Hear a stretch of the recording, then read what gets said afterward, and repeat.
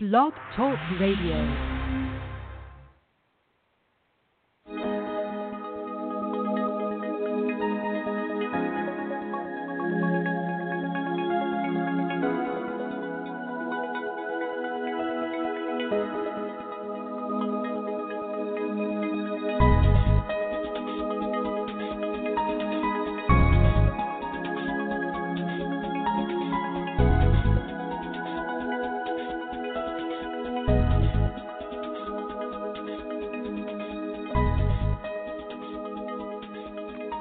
Well, good evening and good afternoon, everybody. Welcome to this simulcast on Witness Project and Prophetic Message, Blog Talk Radio. This is Chuck along with Deanna. And today we welcome as our guest Peter Whiffin. Peter, are you there? Hello, I'm here today. Oh, right, good. Well, we're really happy to have you with us. Peter is a deliverance minister and a Bible teacher, and I don't know what else you do, Peter, but that pretty well covers it. So at this time, what do you plan on talking about today? I would like to talk today on just encouragement and some things that God has shown me about that. Okay. Yes. Well, that sounds good. Praise So I'm going to God. turn it over. Hi. Yeah. Oh, I'm here. So I it's want to just welcome Brother Whiffin on. Thank you. This is Thank Sister you. Deanna. And Brother Whiffin, we had Sunday school the other night in the middle of the night. Chuck and I and Brother Whiffin, we talked and we just examined the deep things of the Word, the things that he has researched, and I was just very, very impressed, brother, at how profound some of the things that you shared. But take it away. That said, just go ahead and go however the Lord leads you. Okay, we could just pray and open up that way. I could just pray. Thank you, Father God. We love you and praise you. And to dedicate the message today to you, I ask you to come with us and be with everyone and be included together with us. We pray that the message today encourages and empowers and strengthens those that you love. In the name of Jesus. Amen. Amen. So, I could just start with a little about me, if people don't know who I am. And I was not brought up in the church. I was 30 years old. I was sent to Sunday school because the parents wanted the time without the children. So we got sent off to Sunday school, and I was a shepherd in the play. I remember that. But 30 years on, I was over in the Fiji Islands, and this very lovely lady called Joy Whittaker took an interest in me, and she gave me a Bible. And for some reason, I had the thought, I've never read it, so I will read it. So I started reading it and couldn't put it down for about 3 days straight. And I was on my own at the time, so I just catnapped. Started at Genesis. They did mention that they had a church service, and I thought I'd go down and have a look at that. And I went down there, and they said God was out the front. So I thought, if God is out the front, I want to know him. So I hope God was there. I walked to the front, and they prayed for me, and something happened. And I believe that's where I was saved. I was a chain smoker, and I started getting voices in my head that I could be the only smoking Christian. It's a bad habit. It'll go away one day. And I thought to myself, no one has said anything about smoking, so I will just ask the lady, what is this? Something funny's going on. And she said, I'll pray for you and you'll never smoke again. Now, I didn't know anything at this time about spiritual things. So I said, okay, but, this doesn't work. You can have the Bible back. I'm going. She said, no, I will pray. But to my surprise, they started to pray and the room changed. It went to glass and I could see differently. And something came up out of my throat and coughed out of my mouth, and I saw it. It was a round ball with spikes. And all of a sudden, my body started grieving, and it was lost something. But I knew that something had left and that I was not a smoker anymore. Even though I still had the cigarettes in my top pocket, I threw them in the trash on the way out. So that was my introduction to deliverance right there it was in 1990. May 1990 in the Fiji Islands. Now, from there, I felt the liquid love of God in my life, in me, and all around me for months. And I was then 2 weeks later, I was in a little fishing boat, and I got a message in my heart. Asked them what sort of fish they want to catch, because no one was catching anything. And they're going to say a walu. So I go, what sort of fish do you want to catch? And they go, walu, walu. Apparently that's the best fish in Fiji. And then I get a message, ask them how big they want it. They're going to say 3 foot long. So I sort of cheat a bit. I go, do you want a 3 foot long one? And I'm really wondering what's going on here. And they say yes. So I make the husband of the lady that witnessed to me agree in prayer that we would catch a walu 3 foot long. And I said, give me the fishing rod. We only had one. And it only had a lure type bobber thing on it. So we're going along, and next thing you know, the line goes tight, and it's very hard to pull in. And we pull that fish in.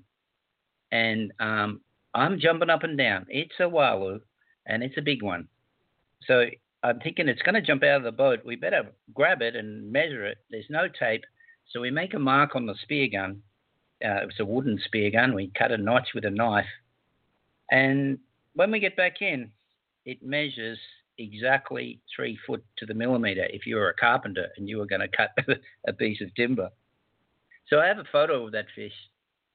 And this is where God showed me how he talks to us and how the devil can talk to us. And that was for later on in my life in praying for people. So the still small voice in the heart, that's the gut feeling. Your still small voice that's never wrong. That's God. And in our mind, spirits can talk in our mind because they used to have a mind. They, God breathed into Adam and he became a living soul, as we know. The breath is like the software of a computer. Adam's there, he's not functioning. God puts the software, the spirit into him, and he's activated, he's booted up, he's running. Unfortunately, we found out there's a virus. It's a spirit, comes into us and operates us in anger and all these negatives that are not what God designed us to be. So the call of the believer is to deliver, is to be the antivirus, the software restore, so that we can function as we are. Now, I had God talk to me in my heart only a few times in 30 years, really. And I was walking around the shopping centre a few weeks ago, and the mall, and I'm just looking at the people waiting for my friends. They're shopping. And all of a sudden, the same voice come in my heart. These are the objects of my love. It was the people I was looking to. These are the objects of my love. So I was thinking, wow, that really knocked me because I was just looking at everyone. So from that, I'm understanding that it's everyone made. God's loving the world, even though the world was yet sinning. He's wanting to restore the corruption because he loves us. So once we can understand, if we can grasp and hang on and hug and dance with the fact that God who made us loves us, and it's realizing that we've been corrupted, and then he doesn't like that, and he wants to fix that. No matter what we are, where we're from, what's going on, he loves us. He says the kingdom of heaven is like a guy who had a field, and he's planted his nice crop, and he went away. And his enemy came in the night and sowed tares, bad seed, among the good crop. This is what happened. This God rested on the seventh day. He introduced the Sabbath, I believe, to show that he's rested. There's no doubt everyone knows about the Sabbath. They know that God rested. Did God stop doing things? No. But he rested from making the creation. The creation had the blessing to multiply. God set it up and let it run, multiply. Then the enemy came and mixed the seed, made the Nephilim, angels breeding with humans, made the giants. They're in the Bible and they're in history. We can see that the giant skeletons are popping up around the earth despite people from the world trying to hide them. We see the mermaid, a mixture of a fish and a human. And God the Creator, I believe, didn't want that. We see the elephant man in India, Ganesh. God didn't want an elephant and a man mixed. He said, breed after your kind.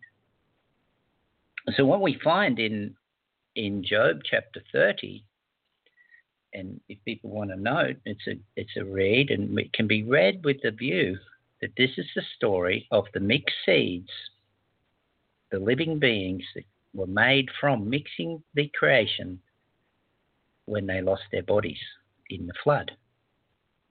God brings a flood and says, no, I don't want all this corruption. Scripture says, all flesh corrupted. I don't want this, God's saying. So he brings the flood and delivers the spirits out of all the bodies. Now, these spirits went to the caves and the forests. And in these scriptures in Job 30, it says they ate juniper roots as their meat. We find that juniper roots means broomstick wood. And here we have the witches known for brooms. I believe that they knew this. They went to the forest and they got the wood that the demons like to eat, and they took it home, attracting spirits to their place so that they could do magic with them. It says that they help people astral travel in Job 30. It's make them fly on the wind. What happens is an angelic, and then, we're dealing with fallen angels. 1/3 of the angels fell.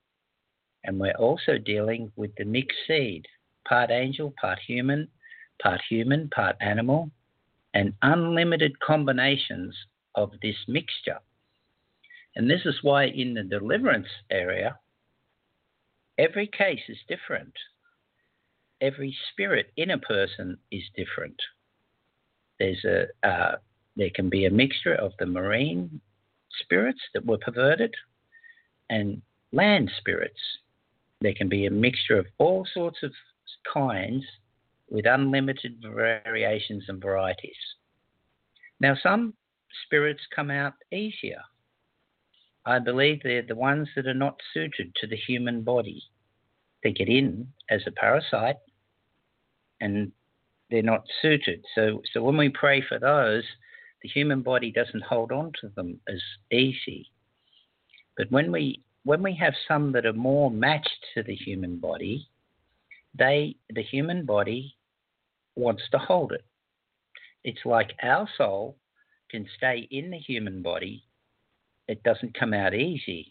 We have to get near death before our soul will leave the body. So this is too with the evil spirit. If it's a closer match to the human, I believe the body is going to hold on to it. Now, this brings encouragement with understanding, because to me, I saw that some people get delivered easier than others. And some are like battling and they're not getting their deliverance. And I used to ask why, and it perplexed me, because I believe what I read and what I believe about the cross, that God has made the universe, is perfect, and he's made his cross, and that's perfect. By his stripes we're healed, and all the promises around the cross is perfect. But here I saw people not getting delivered. And then I found some scriptures on the hornets, and I found a passage on Jesus said this kind comes out by prayer and fasting. So I tried to think of what is that kind. And if we have a look at the manifestation of the little boy in the passage where the disciples brought this little boy to Jesus because they couldn't deliver him, the little boy was taken over. He was thrown in the fire, and there was symptoms that he had. That got me thinking that the spirit in him had access to his control centers. He had access to take over the functioning of the body in that person. So we find some interesting passages up there about the hornets. I believe, I haven't got it in my hand, but there, if you look them up, there's about 3 or 4 passages on hornets that God has given a promise to Joshua about the hornets. Now, he says some interesting things, and I'm saying this to encourage people who are having a hard time. The hornet is God saying, not by sword, not by bow. Oh, there's a different method with this particular kind of enemy in the promised land. He's saying, I'm going to send the hornets in and drive them out from before you, but it's going to take a year. It's not all at once, lest the beasts of the field are going to multiply against you. So there's a reason in love why sometimes its deliverance is a process that's going to take a little bit of time. So if another scripture says is by patience we redeem our souls. So if we dig in and go for the marathon, we go for the walk, it may take a year. Now, this, I believe, is the kind that comes out by prayer and fasting. Because when I look at the meaning of the names of some of these enemies that God's sending the hornets to, it says they're the talkers. They're the spirits that talk. Now, some people, when they manifest, as we know, speak. And the spirits are speaking through them, because they've got access to the control centers of voice. That tells me that they're like more human-like because they know how to speak. So anyway, this kind comes out by prayer and fasting. So if we go on a fast, we weaken our body. It's like simulating death, but we don't have to go all the way to death. We can go part of the way, which will allow our body to release the spirit that's in there. And this is how we get the kind by prayer and fasting to come out. What I'm suggesting, and it's working, is for people to try 1 or 2 days a week, eating their dinner and then going right round to the next day and eating their dinner again. This is the like a 24-hour fast, just enough to weaken their body a bit, and then pray deliverance while they're in that state, so that the flesh can release the spirit, and out they come.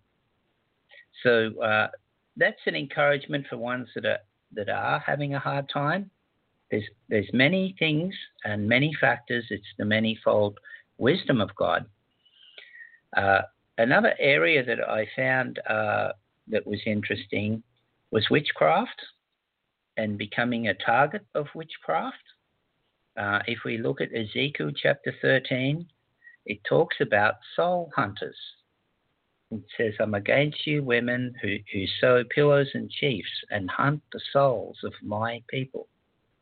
That's believers being hunted, and little known how to defend from being soul hunting.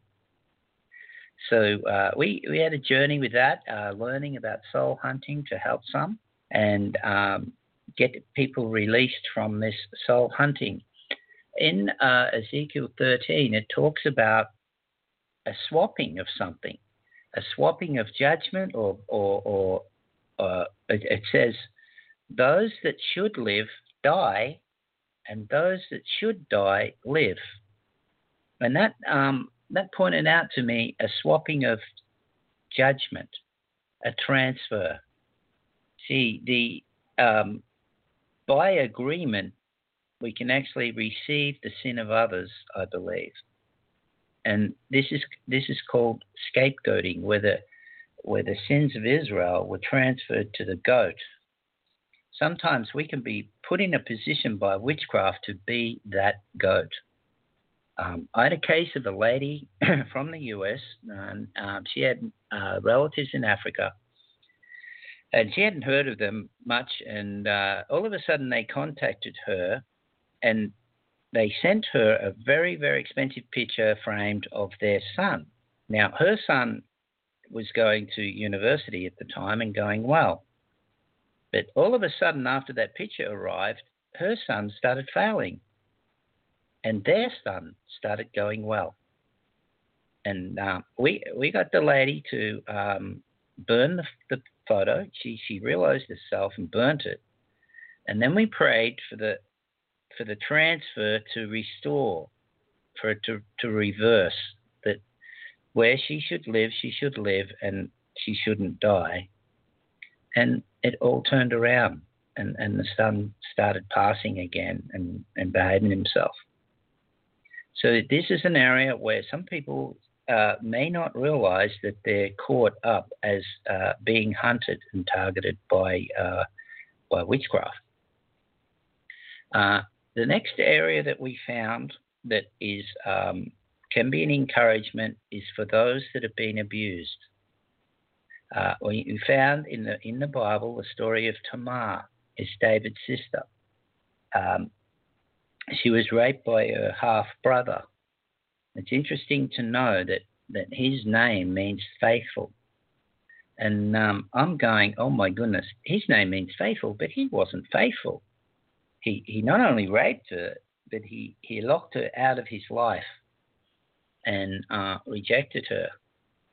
Now, he did that, but the real damage in her life comes out of the story we can see, where she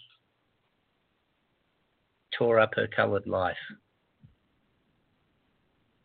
She put ash on her head. She put her hand against herself, and she went around crying. Now, there was an uncle, Uncle Absalom. He said, don't tell anyone, that's your brother. So there was nowhere for the shame to go because it all stayed in the secret. Now, this is the Tamar syndrome.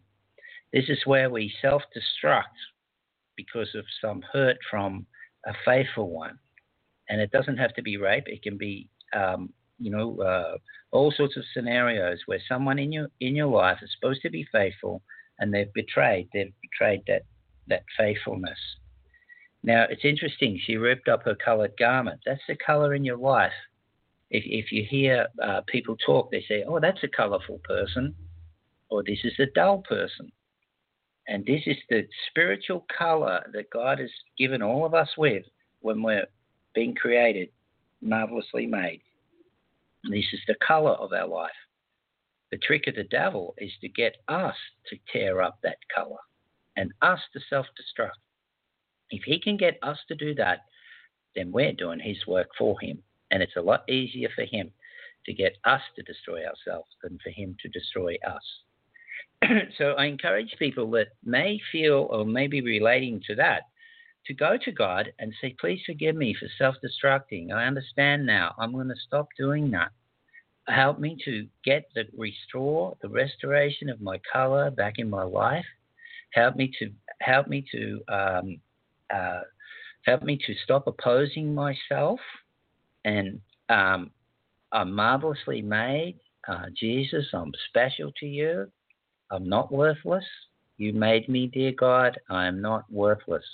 You died for me. You make it so that I can be restored.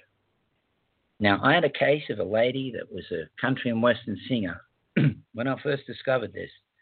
Excuse me. And she'd stopped singing. And she was crying because she started trying to do everything else, the course, and she's failing the course and going to be with a big student loan and no way to pay it back and all sorts of problems.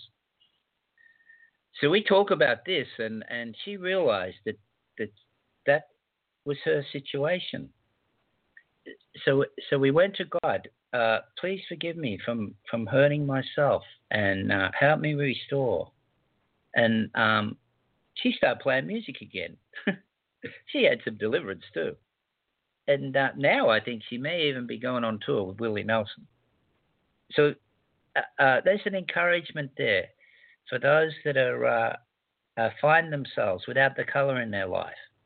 You know, I heard of people that beautiful-looking ladies can't find a husband. They're sort of out with their friends, and every guy overlooks them. And their friends that are plainer looking than them seem to get the boyfriend, and they seem to can't get one. And after prayer to get the color in their life, it's the dullness in their spirit, in their soul, that makes them unattractive. They got no color, so they're not attracting the guy. They started to get attracted. They were attractive again in the spirit. And that was making it easier for them to find a partner. So there's an encouragement there for ladies out there or men who find themselves they can never find a partner. Maybe that's the answer. You know, I don't know, but it might be. So this is a message to try and encourage that. This is the story of Tamar, and it's worthwhile looking up and reading it. My insight comes from knowing the name meanings. I found that there's meanings in the names, and the names in the Bible can point to problems and solutions to those problems. So those are the things that those are the areas. What I am also finding is people that are having a hard time. Some are not water baptized. John the Baptist said, "Make way for the kingdom." Make the way straight for the kingdom by getting water baptized. Jesus said it was to fulfill all righteousness. And we find a scripture that says grace works through righteousness. Grace rules through righteousness. So what is righteousness? And could it be that righteousness is the right thing, the right way, things that are correct? And grace is available to everyone. But is it ruling? Have we got the right way, the right thing going on to allow grace to rule in our life? So one of the things that is the right way that can be a binding to us is that God says about vows. I believe a lot of people are bound with promises they've made, agreements and vows, which are still standing. It's very interesting. God says about vows that we will perform them. Once you make a vow, you cannot get out of a vow. There's a story of Joshua. Remember the story that Gibeonites came to Joshua and they made a pretense that they were from a long way away with moldy bread and worn out shoes. And they got Joshua and his men to make a vow, make a league, make an agreement. Now, that agreement stood 400 years later. King Saul, there was a famine in the land, and David prayed and said why, and it was because King Saul was going against the vow that Joshua made. And even back up in the book of Joshua, protecting these Gibeonites now, which were supposed to be killed, they now turn into allies, and God is with Joshua protecting them and even stops the sun to protect them. So a lot of times we'll go, well, I break the vow or I do this. You can't. Jesus said, let your yes be yes and your no be no, and anything else is from the evil one. So what he's doing is identifying that the evil one works through vows. And once we've got a vow, there's a binding there. There's a bond. Every parent will tell you, if you make a promise to your children, Dad, you said you'd buy us an ice cream. You promised, and you have to. You feel the binding of that. So the good news is well, first of all, we're made kings in Revelation 1, right? We're made kings and priests. We're kings over our life. Once we make a vow, that becomes a law over our life. Yes, there's a law of the Bible, but there's also the law that we proclaim over our life. We're kings. When we make a proclamation, it's a law. So the good news is there's the King of Kings. But the King of Kings respects the king because the King of Kings made the king. So how do we get vows sorted out? And God was showing me this. It's in, take a note, Numbers chapter 30. The whole chapter is about vows. The whole chapter says that the husband can disallow the vow of the wife and daughter. It doesn't say son. So then I'm going, what's this? Oh, the wife and the daughter's the church. So the husband of the church can disallow the vows of the church on the day he hears it. See? So what we do is we say, God, please take my vows. I hand them to you. So now as a king, we're giving away our authority over our vows up to the King of Kings and asking him to forgive the ones that are hurting us. And oh my goodness, this brings freedom, being caught. See, the Gibeonites got their vow done illegally. They lied. But God still held that vow up. It still stood. So even though we're tricked into vows, they stand. And there's also parents that put vows over children. They stand while their children have got authority. So we can hand up all our vows. We can make vows in dreams. Someone can be feeding us something in a dream, and that's an offer and acceptance, a contract, a vow.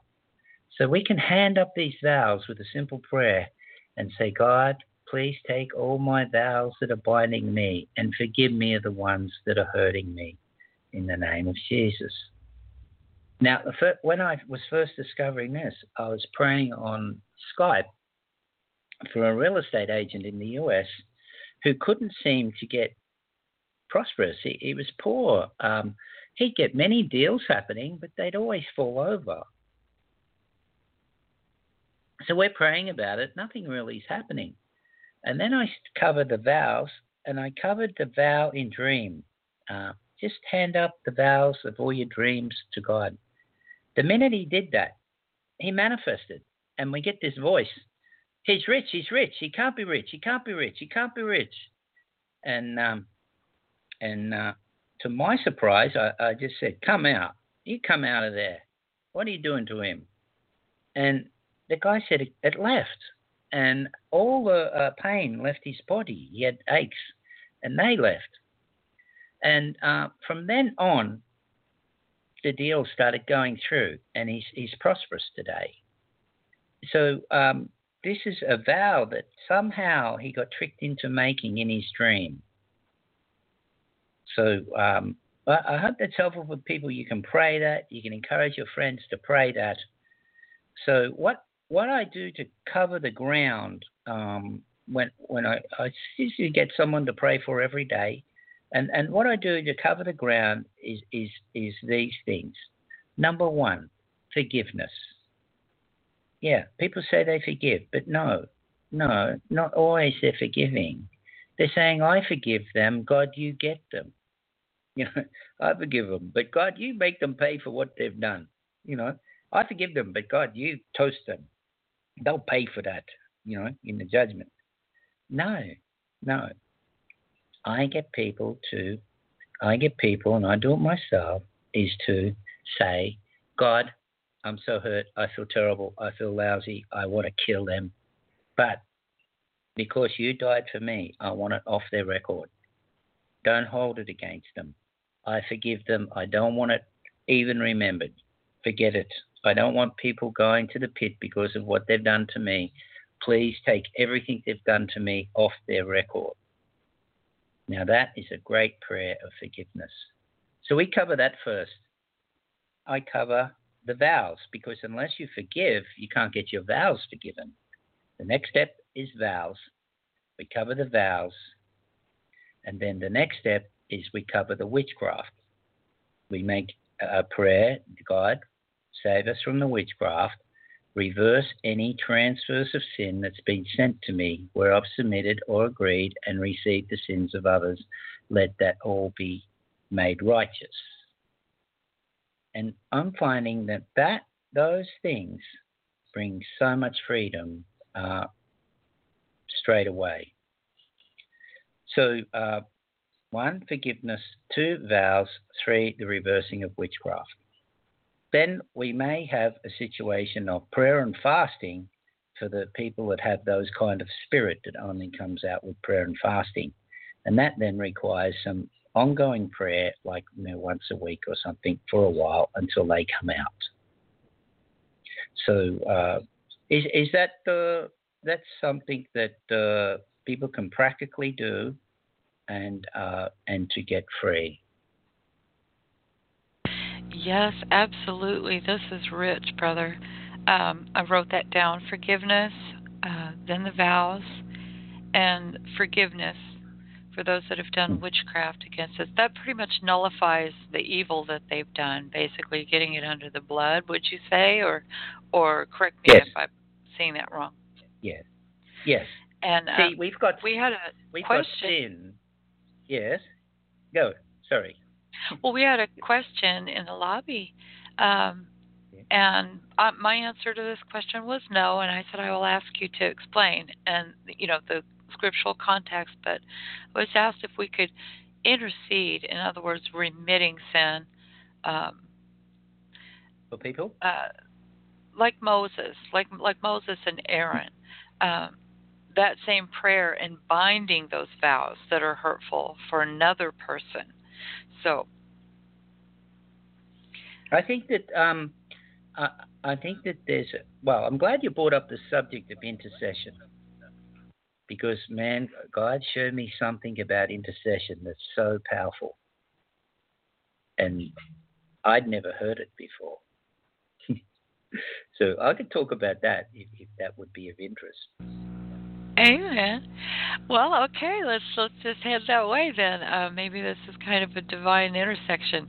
Now, my thoughts on this. Now, I know that the word says, "Whatsoever sin you shall remit shall be remitted, and whatsoever sin you shall retain shall be retained."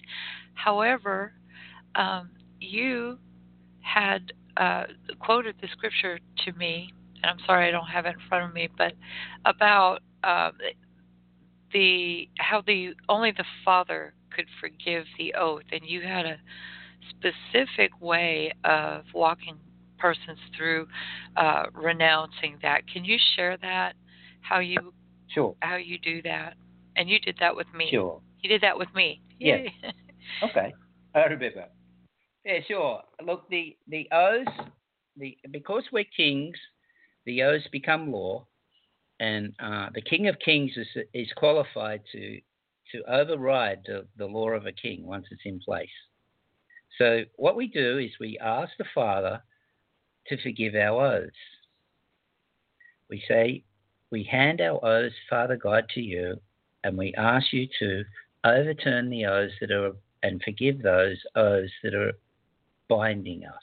And in this way, we can get the oaths forgiven because of Numbers chapter 30. It says that the husband's got the power to forgive the vow of the wife and daughter.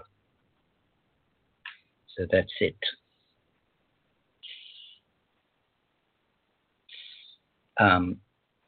We can talk about... sorry, go on. No, go ahead. I just was going to say the same thing. Why don't you go ahead and share what you had on your heart about intercession? Okay. Okay. I share about intercession because I believe it's something that's been lost, and it's so powerful. All of us are praying for family and friends and everyone, and we wonder how to pray for them. And I looked at the story of how John the Baptist died, and it was a mixture of actions of all sorts of different people. If we look at Herod like John, and we look at the wife of Herod wanted to kill John, but we look at the little girl who was given the daughter that was given the promise of half a kingdom, and she really got ripped off. What did she get out of the deal? And she could have said, "I'll have John the Baptist's head and a chariot and a new house and a new wardrobe," but she didn't, and she was just hoodwinked into the death of John. So that showed me that there's a spirit working in the people to create a circumstance. So, a lot of times we think, wow, all our problems are us, but sometimes it's also spirits working in people that have got power over us or influence over us or interaction with us. For instance, family, for instance, a boss, it can even be the postman loses a check in the mail. So what do we do about that? How do we intercede? Oh, yes, we can bind because we've been given all power over the darkness. We bind every spirit working against us. But there's an interesting passage in Judges chapter 4. And if we look at Judges 4 and 5, we see the passage of some ladies, which I believe is type and shadow of the church again. We see Jael, and we see a dude called Sisera. Sisera's name means battle array. And there was a war going on, and Sisera was dismounted off his chariot, and he went to the house of Jael, and he was thirsty, and he asked for water. But it's interesting. She didn't give him water. She disobeyed what he asked, and she gave him milk. And I'm going to myself, what is this? Why is the scripture even bothering to tell us about this? So it says that he went to sleep and she covered him. Now, if that isn't enough, you go on further in Judges chapter 5, and it says she gave him butter from a royal dish. And I'm going to myself, what is that? What's this? Why is it saying that? And then it dawned on me, butters is made by churning up milk, stirring milk. And after researching these sort of questions, it came up, why does God call it the land of milk? The land of milk and honey. The promised land. The promises are milk and honey flowing. Why? And I couldn't at first answer that question. And it was bugging me. So we find here that she overcame the battle array by feeding him milk, and that covered him. Then I found out some very interesting scriptures on the milk. If we go to Judges chapter 4, verse 19, it says, "And he, Sisera, battle array, said to her, 'Please give me a little water to drink, for I am thirsty.' So she opened a skin of milk and gave him a drink and covered him." This milk, in Isaiah 55, verse 1, it says, "Come, everyone who thirsts, come to the waters. And there's water, but he who has no money, come buy and eat. Come buy wine and milk without money and without price." What is that?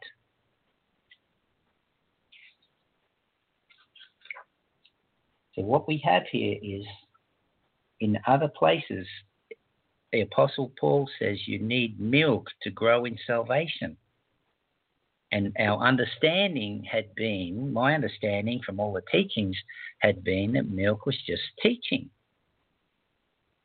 But I found out it's not. Milk is God's love, and milk prayed on our enemies is the love of God sent to our enemies. For instance, you have someone, boss, persecuting you at work. You can pray, "Dear Father God, please send your love to that person. Please put to sleep the spiritual wickedness that's afflicting that person. Please let your love come, love him, and let them see the truth." See? This is Jesus saying, love your enemies. This is how we love our enemies. We call the kingdom of heaven, God's love, to come to our enemies. Please, God, if it's your family, send your love to our family. Send your love to mom and sister, brother. Send your love and put to sleep Sierra, the battle array, in their life so they can see clearly. And this is the powerful intercession. Intercession is done with love. Now, if you're in an argument with someone, someone's fighting you, we've tested this. You can say, "Where's the love? Is this love going on here?" Now, I taught this to my children. One of my children was getting in trouble with the mum, and the mum was, just about to hit her or something. And she said to the mum, "Where's the love?" And she said, "Dad, the mum just sat straight down." I was caught in the middle of a traffic jam in the middle of an intersection, and the police pulled me, the only car, out of the intersection and was going to give me a ticket. And they're in the window of my car just yelling at me, "How dare you stop like that?" And they're getting very nasty. And I looked out the window. They were behind the car making phone calls, and they're going to throw the book at me. And I looked out the window, I looked up to the sky, and I said, "God, where's the love?" And, they came back to the window. They said, "Listen, look, we're just going to let you off for the lowest ticket possible." I think it was $15 or something. And the whole thing changed around. The first time I got shown this, I was on Skype with a lady. Her little boy wouldn't go to the toilet. He's 4 years old, still in nappies, won't go to the toilet. Every time he sees the toilet, he screams. Something scares him. Now, the little boy wasn't even there, and we prayed for the love of God to come into the family. That's all we prayed. Next day, the boy went to the toilet, and he's been to the toilet ever since. See? Song of Solomon says, verse 5, Song of Solomon 5:1. "I am come to my garden, my sister, my spouse. I've gathered my mirth with my spice. I've eaten my honeycomb with my honey. I've drunk my wine with milk. O friends, drink abundantly, O beloved." Offer to drink the milk. Drink in the love of God. It's the love. So intercession is done with love. How's that? That's just incredible. I mean, I'm like, wow. I'm just, I want to take a moment just to let people know that might be listening in on Blog Talk Radio. We are simulcasting on Witness Project on MixLR, and you can locate our extended programming over there. It's mixlr.com/Witness Project, and we simulcast the Blog Talk show on MixLR, but then we have other programs that we play on MixLR. So if you go over there, you can hear more of this programming. And Brother Peter, I would love to have you back. You could just teach Bible study every week. We just love it. It's just awesome what you bring to the table. And speaking of, that's another thing I'd like to have you tell the people who might be listening in for the first time, maybe they've never heard you before, about the Names Amplification Bible that you're going to be publishing very soon, I hope, and also Deliverance at the Table. And I'm getting a copy of that, by the way, but yeah, yes. let everybody know. Yes, these are the things, yes. These are the things that can really help. because God loves us, and He's given us a way, and if we have a look, we can see the way. It's the honor of kings to search a matter out, right?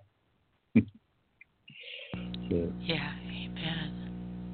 Some of these words that you have identified and you've brought to my understanding, I've read in the text and they just kind of fly by because I didn't really have the understanding. And then understanding the meaning of the milk and the honey, that has just exploded in my brain. And I want more. And somebody asked, are we taking prayer requests? And yes, we will. We will open up the lines at the end, towards the end of the of the program. And but deliverance at the table that you wrote, that is another very profound and effective method of getting deliverance. Can you tell the people a little bit about that? Yes, I can. Sure, I'm happy to. I asked a question. It's good to read the Bible and ask questions. I asked a question. Why are you setting up a table in the presence of our enemy in Psalm 23? And I didn't know why. Like, to me, in my natural mind, I'm thinking, why doesn't God set up a sword or set up a shield or set up a helmet or set up something to fight our enemies with? And it's a table. So I got the answer of why it's a table. And it's the communion table. Jesus says in a passage, I'm hereby given a kingdom. I'm being given a kingdom by my Father, and I hereby give it to you, so that you can eat and drink in my table, at my table, in my kingdom. So the table is in the kingdom, and the kingdom is inside us, and inside us is the judgment table of the Lord. There's judgment for our enemies at the table. What is that judgment? That judgment is the judgment for the cross. Someone must pay for the meal of communion. It is the payment for the blood and the body of Jesus. So this is the reason a table is set up in the presence of our enemy. Now, I found deliverance in the Old Testament. Oh, man. It's very interesting because Queen Sheba was delivered at the table, at King Solomon's table. Now, King Solomon's name means peace, and Queen Sheba's name means sevenfold oath. So here we have now the oaths that bind, delivered at the table. It says in 1 Kings chapter 10, the Queen Sheba had came with hard questions. And it says in verse 5, it says in verse 4, and when Queen Sheba, seven or an oath, had seen all Solomon's peace, wisdom, and the house that he had built, and at the meat of his table, and the sitting of his servants, and the attendance of his ministers. Let me find that. I'll find the rest of that passage. Sorry.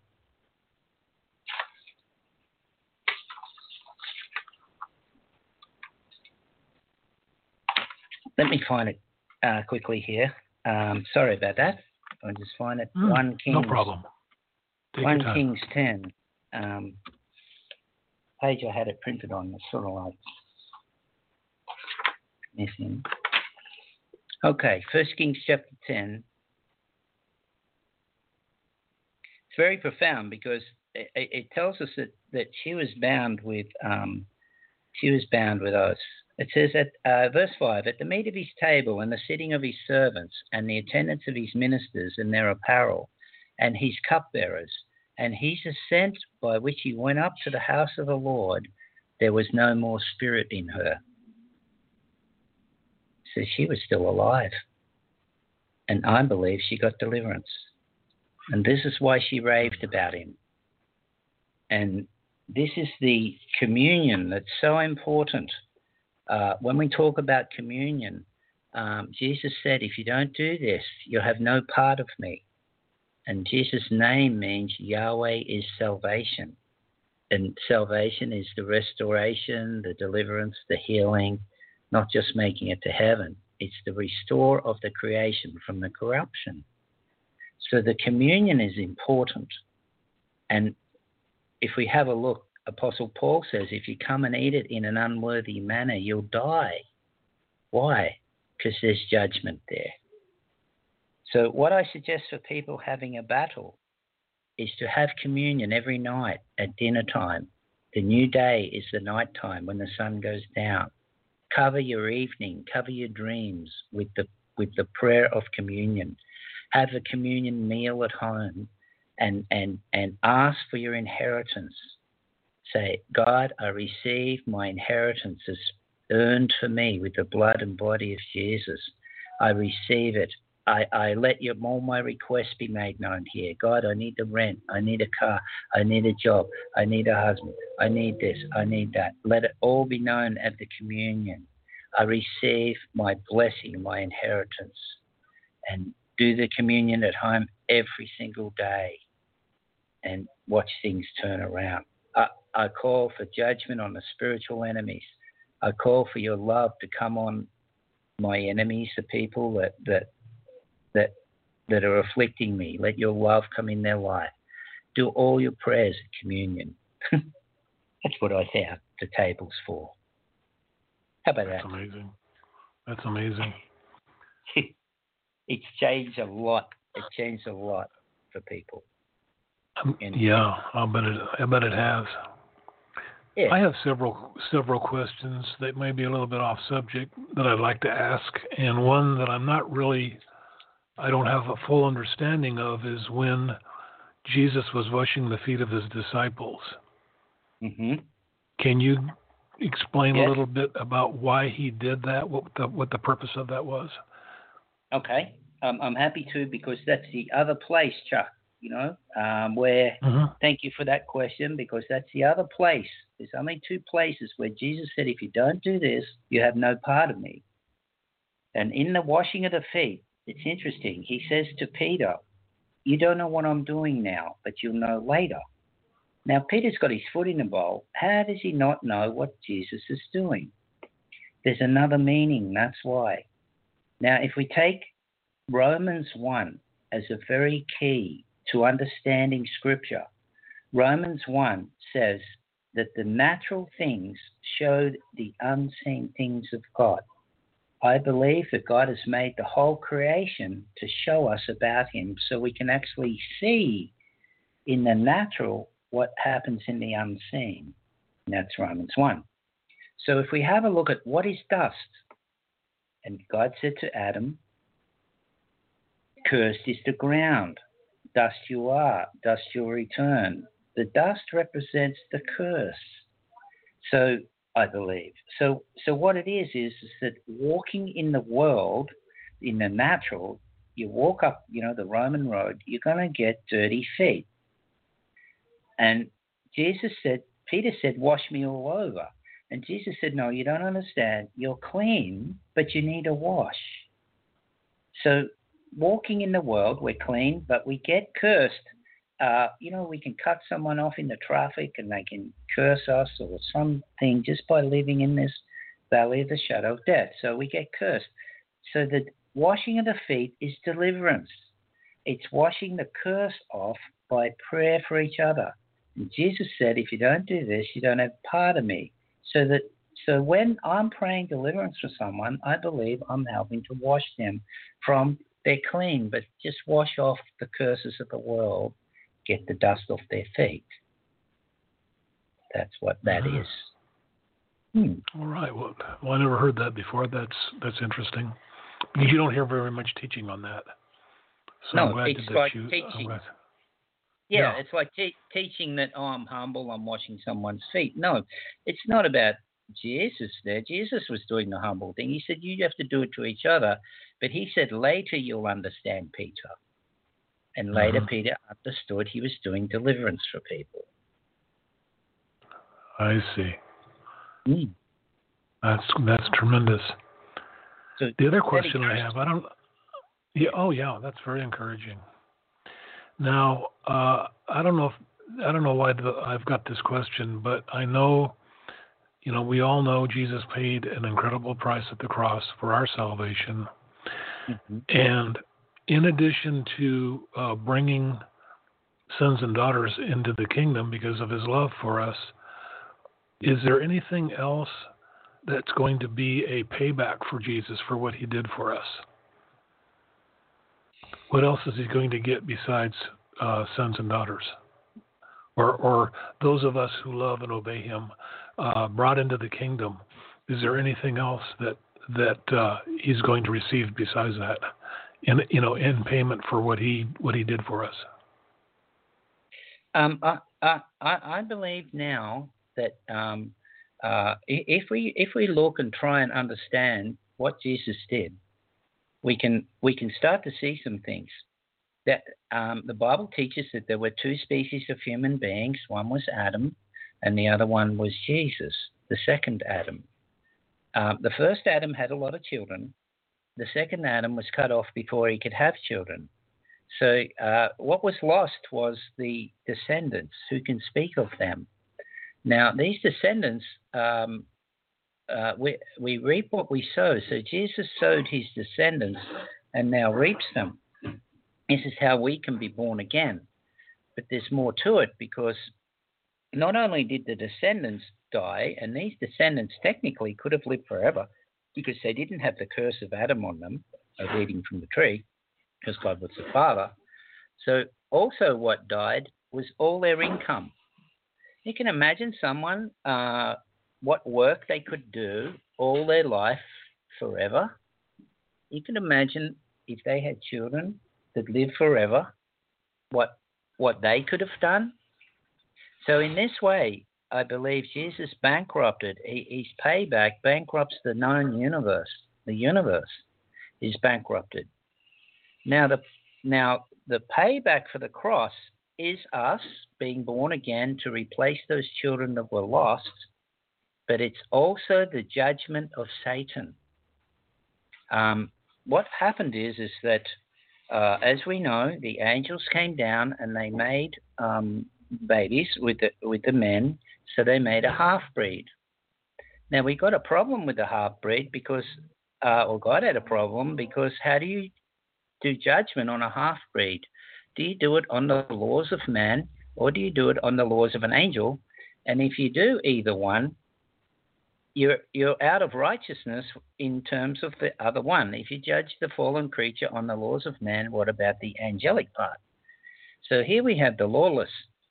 But what we have at the cross is that we have Satan entering Judas and then selling Jesus for the silver and then kissing Jesus in the betrayal.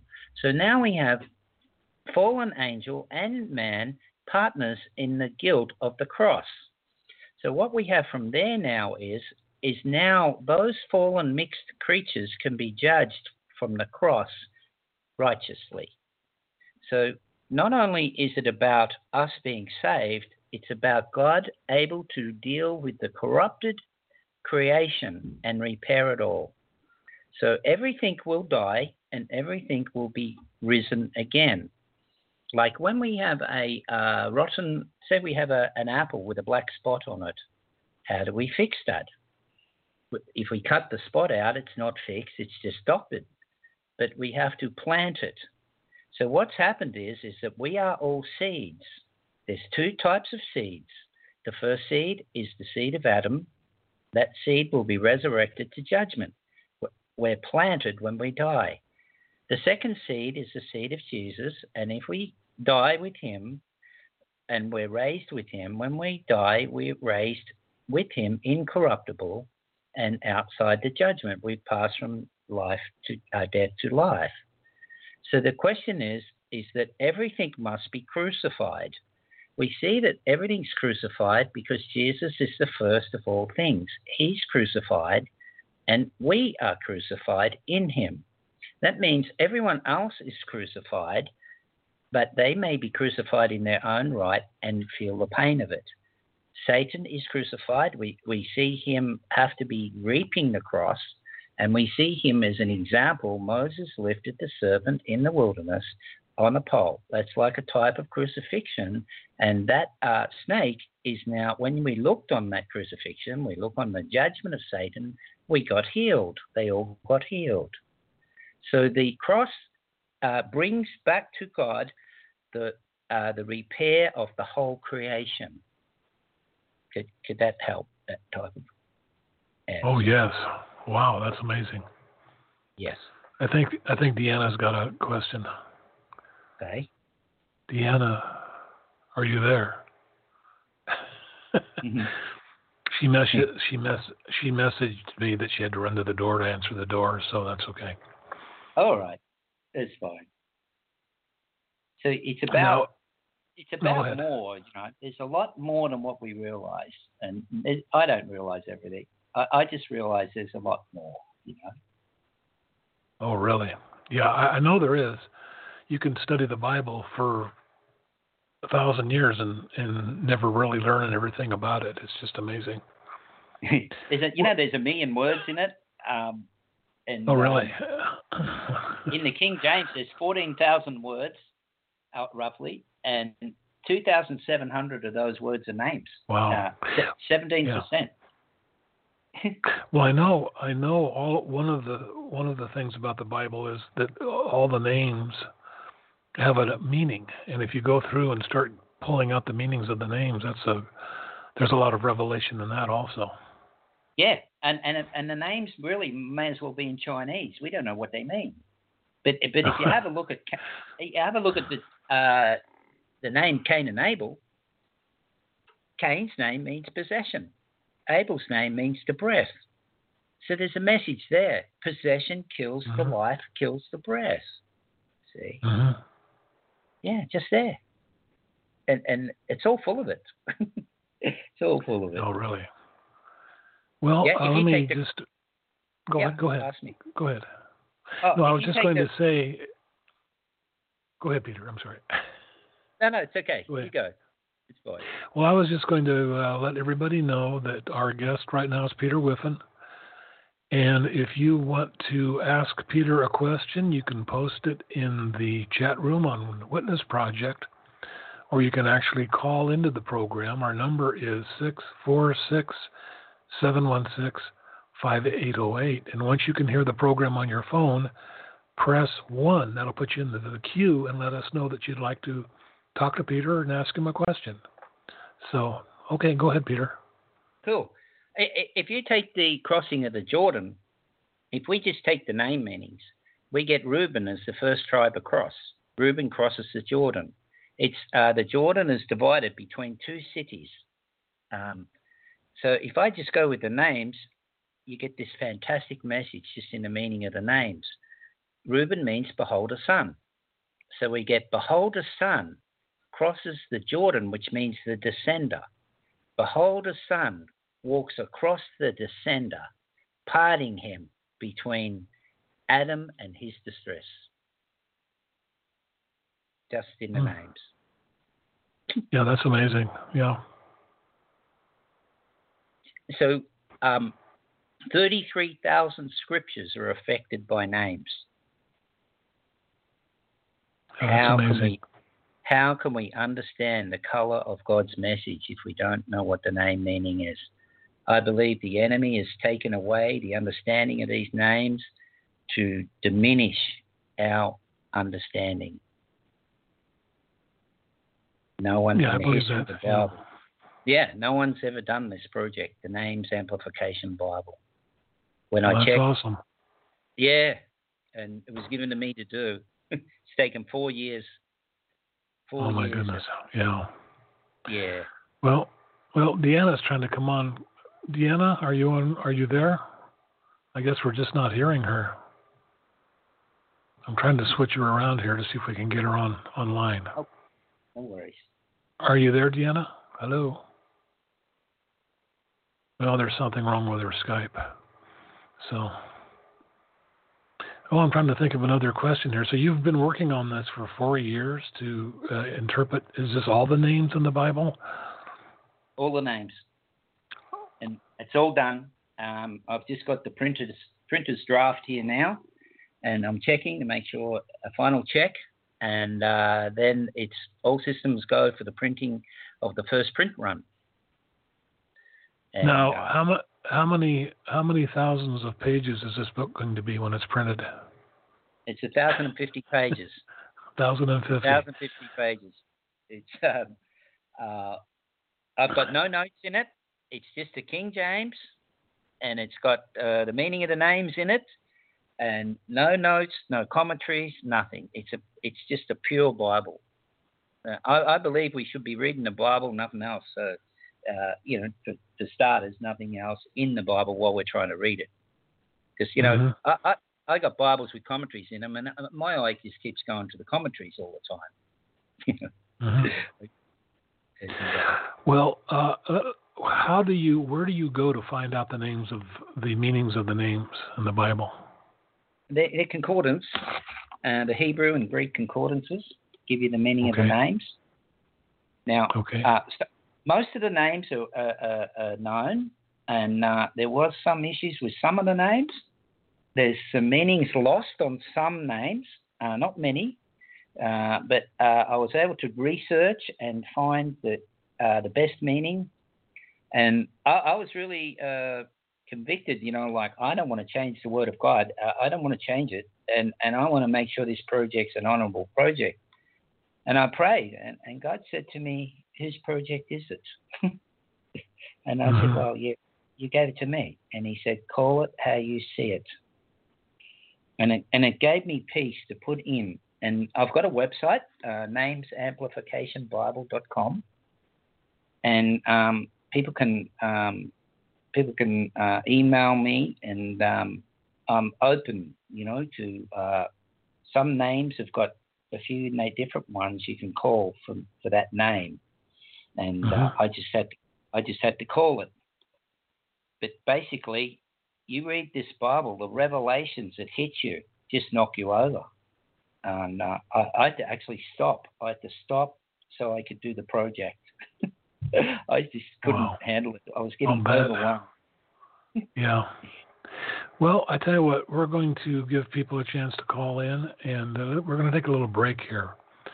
Take a little music break for about 4 minutes. Everybody can take a break, and then we'll come back.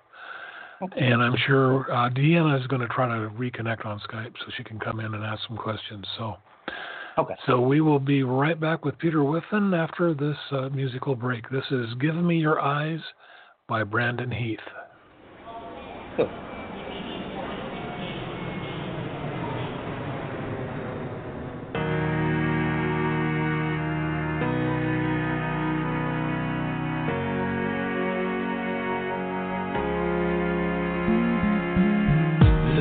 From a broken sky, traced out by the city lights. My world's from a mile high, best seat in the house tonight. Touchdown in the cold black top, hold on for the sudden stop. Breathe in the familiar shock of confusion and chaos. All those people going somewhere, why have I never cared? Give me your eyes for just 1 second. Give me your eyes so I can see everything that I keep missing. Give me your love for humanity. Give me your arms for the broken-hearted, the ones that are far beyond my reach. Give me your heart for the ones forgotten. Give me your eyes so I can see. Yeah, yeah, yeah.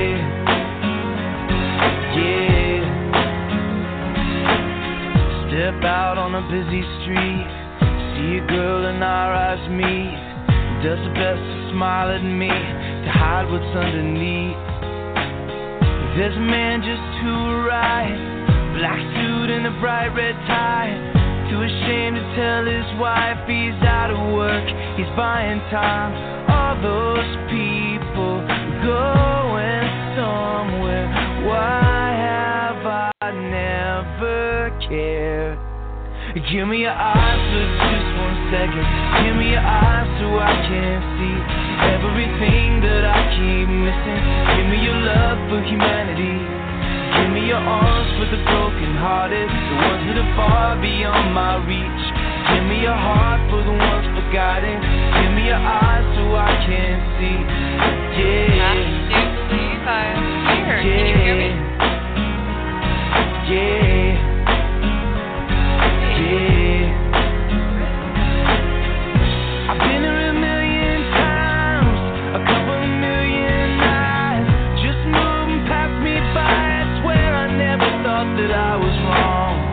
Well, I want a second glance, so give me a second chance to see the way you've seen the people all along. Give me your eyes for just 1 second. Give me your eyes so I can see everything that I keep missing. Give me your love for humanity. Give me your arms for the broken-hearted, the ones that are far beyond my reach. Give me your heart for the ones forgotten. Give me your eyes so I can see.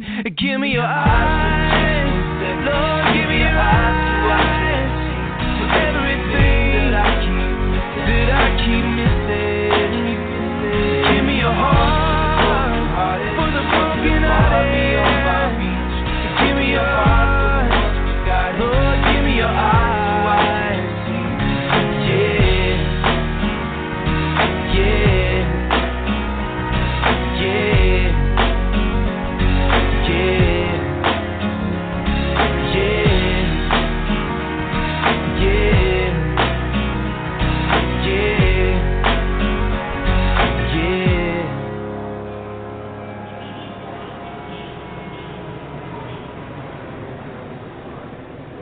Okay, we are back. Deanna, I think you're there now. I am Deanna. here. Can you? Oh, Can yes. you hear me now? Yeah, Oh, yes, we Hello, can. I can hear you. oh, that's awesome. Well, okay, let's just continue on. I'm sorry for the interruption. We fixed the audio that wasn't working. The mic wasn't working quite well, quite right on Mixlr. And when we did that, we got our volume level set, and we were all happy until I found out you couldn't hear me on Blog Talk. So, anyway, could be a circus sometimes, but it all seems to be working now, and I'm just happy about that. And so, thank you for your patience. Brother Whiffin, this is just so profound. I mean, I've been over here just sitting on my hands to try to keep myself from busting in on you guys. Maybe it's good that my mic wasn't working, because this just really intrigues me, and I thirst to understand this. For instance, the meaning of dust. That God cursed the ground. And the dust that we shake off of our robes, okay, the curse is in the ground. And I am wondering if, for instance, when you're doing deliverance, could you possibly remit those curses to the dust, command them to go once the sins are renounced? Or I'm not sure if that makes sense, but to cast make it the off. snakes eat them. Okay. God said to the snake, "You will eat the dust." Yes, he sure did. Yeah, you demons, everything you've caused, you're going to eat it. We've got the power to execute the judgment on the dark kingdom. So they have to swallow what they've done.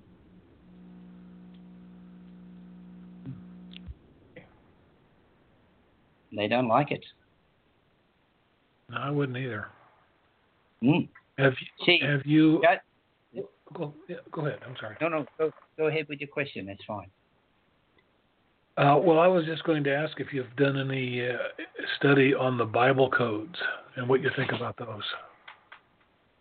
Well, I know from doing the Names Bible that it would be impossible for any human to write the Bible. Because how could you name people and places and mountains and valleys and rivers and cities and then get certain actions to be done and be recorded? And it all winds up with a message. It's just, no man could do that. Yeah, there's a man who years ago, well, he actually devoted his life to it, and for the likes of me, I can't remember what his name was, but he studied Bible numerics. I mean, I know that guy. I know of that guy. Yeah. Yeah. I forget his name too. Yeah. He studied Bible numerics, and the It all Bible lines up. since. Yeah, it's my understanding that numbers in Hebrew and in Greek are written with letters of the alphabet. And so there's numeric values in there in all of the, the letters that were used to write the Old and New Testament. And that it's a perfect numeric pattern that if anything is changed, it breaks the pattern. And then we know that something has been changed. Correct. So that is quite amazing. And this is the seal of God. There's a book that was written, The Seal of God, but this is the seal of God on the Scriptures and on creation. We have, after doing this Bible project, I have no doubt in my mind that God wrote the Bible. No man could have authored the Bible. No way known. So we can have faith in the Bible. That's right. Deanna, go ahead. I was saying amen. I think that one, if a person were listening in and they had never done any research or knew anything about Bible codes, I think there's a bit of a caution to put out there, and that is that predicting the future by doing, computer searches on, say, the English translation or something is nothing but divination. So, don't use software that they've made for such things as that. But the research, the real verifiable research that has gone into this, that is done on the original Hebrew text, it unmistakably has the fingerprint of the Creator upon it. So that said, I just wanted to say that, because some people they think, oh, these Bible codes are cool, and oh, look, I could get this software and I can look up things, and you can really kind of go off on a rabbit trail there. It's not the same thing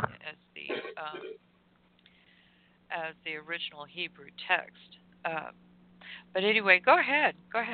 Sorry, that's all I wanted to say about that. No, it's good. It's all good. And with the Names Bible, there's so much in there. I'm actually hoping with this Bible that the revelations burst forth all over the world with the saints of God. And those revelations get shared and empower the people to get delivered, to get free, and to overcome in this life. And it's not all my revelation or what I get. I'm hoping, I know the revelation's going to burst forward, and it's needed for these days. Oh, yeah. Yeah. Well, one of the things I wanted to ask you are if you could give us, I'm always interested in hearing from deliverance ministers and their experiences with getting people delivered. And I wondered if you could share with us one or two of your most interesting deliverances. Okay. I had one. We had them happening, and my daughter and her husband got ordained in a local church up the road here, and I went there for the day. And while I'm there's a lady in front of me, and people turn around, say hello, and she said hello, and I just said to her, about deliverance, and she said, "Oh, could I come up to her place, because she looks after an elderly guy that's had voices in his head all his life." and schizophrenia diagnosed, and could I go and help? I said, sure. So next week I made an appointment, and we went up there. Oh, I went up there, and she's taken me to see him, and he lives in a little unit attached to their house. And I'm just going through the usual, the forgiveness and the vows and the witchcraft. And she decided to say the renunciations in the prayers with him to support him. And next thing you know, she manifested. And something took her over. Her hands went down beside her body, and her eyes rolled in her head, and then things started speaking out of her. And I found myself with the guy. He's helping me pray for her instead of her helping me pray for him. And she had, Now the interesting part of this whole she got some deliverance, and then we had another meeting at my friend's place, Peter Johnson. She got some more deliverance, and it's interesting. We called out for the spirits in her to be crucified, and this, I believe, is the reaping of the cross. And her hands went out like in the crucifixion position, and her head went back, and screams as these things left. And that was interesting. I'd found out from her husband is a like equivalent to a Marine in the Army, and we covered the payback of death, killing, blood. If we have a look up in Genesis chapter 9, God's talking to Noah, and God's saying to Noah that if you kill, men will kill you. And he even said that to the animals. If the animals kill a man, by man they will be killed. And here we have God taking animals into judgment. So we covered the connection with the husband to the murders that had happened through his job. Oh, my goodness. The spirits in her went crazy as they came out. So this is the connection to murder by agreement. We have to watch our agreements. You drive someone down to do a murder. If you're in the car, you're taking them to the hospital to get an abortion, which I believe is murder. You'll get connected to that. I had a Skype meeting. We're just talking to some ladies. The next thing, one lady starts this evil laughing, and it was about murder. We were talking about abortion, and I questioned the spirit. Or cast it out. It came out, and I said to the lady, "Did you have an abortion?" She said, "No, but I drove someone to have one." So whatever we agree to, we can connect, and we can be fine, or we can be a bit, unfortunate and be connected to these things. Now, the lady got deliverance, so that's fine. The next thing, there's a knock on my door before Christmas, and there's the guy with the voices. So he comes in, and I got some other people here I was praying for, and they helped me, and we prayed for him. And he did a couple of deep coughs, and then, to my surprise, he looked up and he said, "The voices are gone." And I don't know myself. I feel weird, like the voices, it's gone. And he's shaking my hand, and he left. He's left, and, because see me, I'm used to having a big fight, like I get the hard cases, and I have to fight for weeks and months sometimes, and a long time with some people to get them free. So when I get customers that come in, or people that come in and they get free straight away, I go, wow, I get surprised. So don't you wish they were all that easy? Don't you wish they were all that easy? Oh man, they come to the door and, okay, you're delivered. Goodbye. Have a nice day. Yeah, thanks. And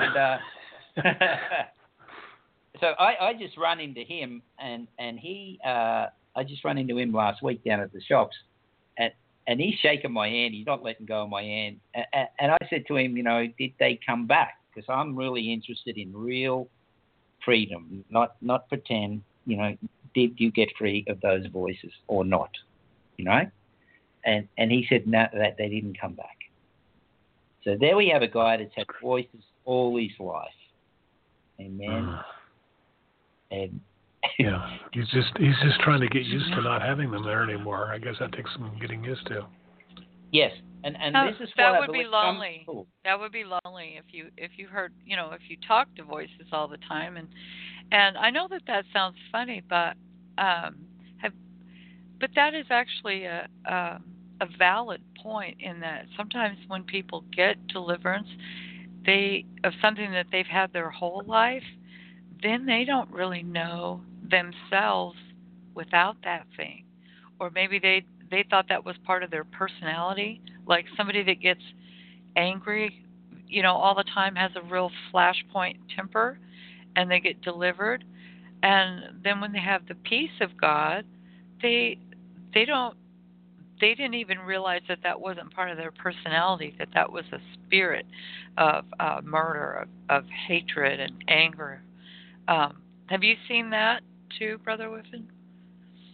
Yes. Some people have to get used to their deliverance. And this is one reason why I think sometimes it's precept upon precept, step by step, and God knows. And He's delivering them with what they can handle and retain. Have you ever I've heard this from one deliverance minister that I listen to regularly, and he said that there have been times when he's gone to deliver somebody and they didn't want to give up their demons. They were so used to them. They couldn't imagine not having that demon in them. In other words. Yes. That's amazing. And that's Joshua with the Gibeonites. Once he'd made a league with them, he was stuck with them. And Israel didn't get their full inheritance. There were some spirits they didn't. I believe the walk in the promised land is the walk of a person in deliverance. So that they didn't get all the kings destroyed. They didn't get everywhere. Yeah. But there was 31 kings there. So we have to be ready. God knows. Some people will keep their spirits. They keep the spirits and they'll die with them. It doesn't mean they're not going to heaven. It just means their walk in this world is more handicapped than it could have been. Yeah. Now, earlier you were talking about when doing deliverance, you crucified the demons. I've never heard that before. What is that all about? That's judgment. Judgment. That's the judgment on the demons. We find that Jesus said an interesting thing. I think it's in Luke 21. Remember when they came to arrest him and he's going, you could have arrested me in town, that you come out like I'm a thief. He said, interesting, nevertheless, it's your hour and the power of darkness. So Jesus is identifying that it's the power of darkness also arresting him and crucifying him. And this brings the guilt of the cross onto the powers of darkness. So God is not mocked. What a man sows, he will reap, and what they've sown, they will reap. Now, we see this in Moses lifted the snake on the pole, and it was on fire in the wilderness. And when they looked at that, they got delivered from the snake bites. We also look at, remember, Abraham is sacrificing Isaac, and Isaac, the angel says, don't kill Isaac. So Isaac gets off the altar, but there's a ram. And I believe the ram is Satan. He's caught in the thorn bush. He's caught in the bush of sin with his own power, his own horns, and he becomes the sacrifice. So the sin the sin doesn't just end with Jesus taking it on the cross. The ones that caused him to go to the cross have to pay for it. It must be paid for. So men and Satan, men siding with Satan, the partnership will pay for all the sin remitted to the cross. I believe Satan is getting men to die, taking their share of it, so he doesn't have to take it. And that's why he's working so hard. He's passing the judgment to men as his partner. So this is the tragedy. Yes. So this is the deliverances by judgment. It's like, let thy judgments save me. Yeah. Well, that's interesting that you mentioned that, because when you look at a ram, it reminds you of the image of Baphomet with the horns. Correct. I see the tie-in there. That's very interesting. Yes. So Psalm 119, verse 175 says, let thy judgments help me. Isaiah 32, verse 1 says, behold, a king shall reign in righteousness, and princes shall rule in judgment. For Psalm 122, verse 5, there are set thrones of judgment, the thrones of the house of David. That's, let the saints be joyful in glory, let them sing aloud on their beds. Let the high praises of God be in their mouth, and the two-edged sword in their hand, to execute vengeance upon the heathen and punishments upon the people, to bind their kings with chains and their nobles with fetters of iron, to execute upon them the judgment written. This honor have all the saints. That's Psalm 148, verse 5 to 9. Wow. That's great. That's in a context that I hadn't seen it before. So we actually, vengeance is mine, says the Lord. But we are the body of the Lord. So the vengeance is given to the church to do in the name of Jesus. This is the doctrine of judgment. So it says here, what have we got here? We've got some, Ezekiel 34:16. I will destroy the fat and the strong. I will feed them with judgment. Jeremiah 25:15. For thus says the Lord God of Israel, which means God prevails, take unto me the wine cup of this fury at my hand, and cause all the nations to send thee to drink it. And it says, Jeremiah 25:27. Therefore thou shalt say unto them, thus says the Lord of hosts, the God of Israel, drink ye and be drunken, spew and fall, and rise no more, because of the sword which I send among you.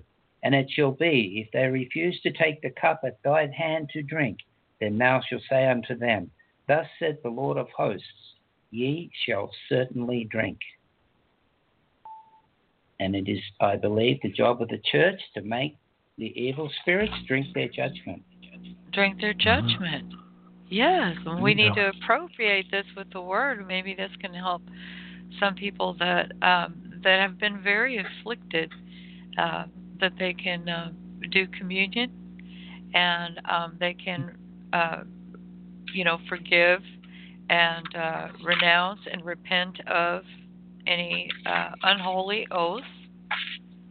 Yes. And forgive those who have despitefully used them or brought or witchcraft against them, and then ask the Lord to forgive our sins. And what next? Can we go straight to the just declaring with our mouth that the enemy shall drink their judgment from now on? Can you break some affliction off with that strategy? Yes, you can. this is you're saved by judgment. Now, what I believe is that the devil has people as human shields. How do I say that? We're supposed to put on the righteousness of God in Christ. We put on the Lord Jesus. That's our protective suit that saves us from judgment. Once we have that protective suit on and sitting at the table, we can call down the firepower of heaven to bring judgment. But if we don't have that protective suit on, the judgment will hit us. And I believe that God who loves us will hold the judgment, and it's better to let the spirits be not judged than us to be safe until we get into a place where we're out of the way of the judgment. This is the type and shadow of inside the house with the blood on the door.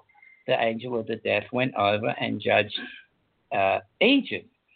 So what a lot of things are is if we won't forgive and we're in league with witchcraft or others that are binding us, and we haven't got into the righteousness of God, the right way, the righteousness of Jesus, we're in the way of the judgment. If we can just get ourselves out of the way, God will drop the judgment on our enemies that are all around us, and we will be free.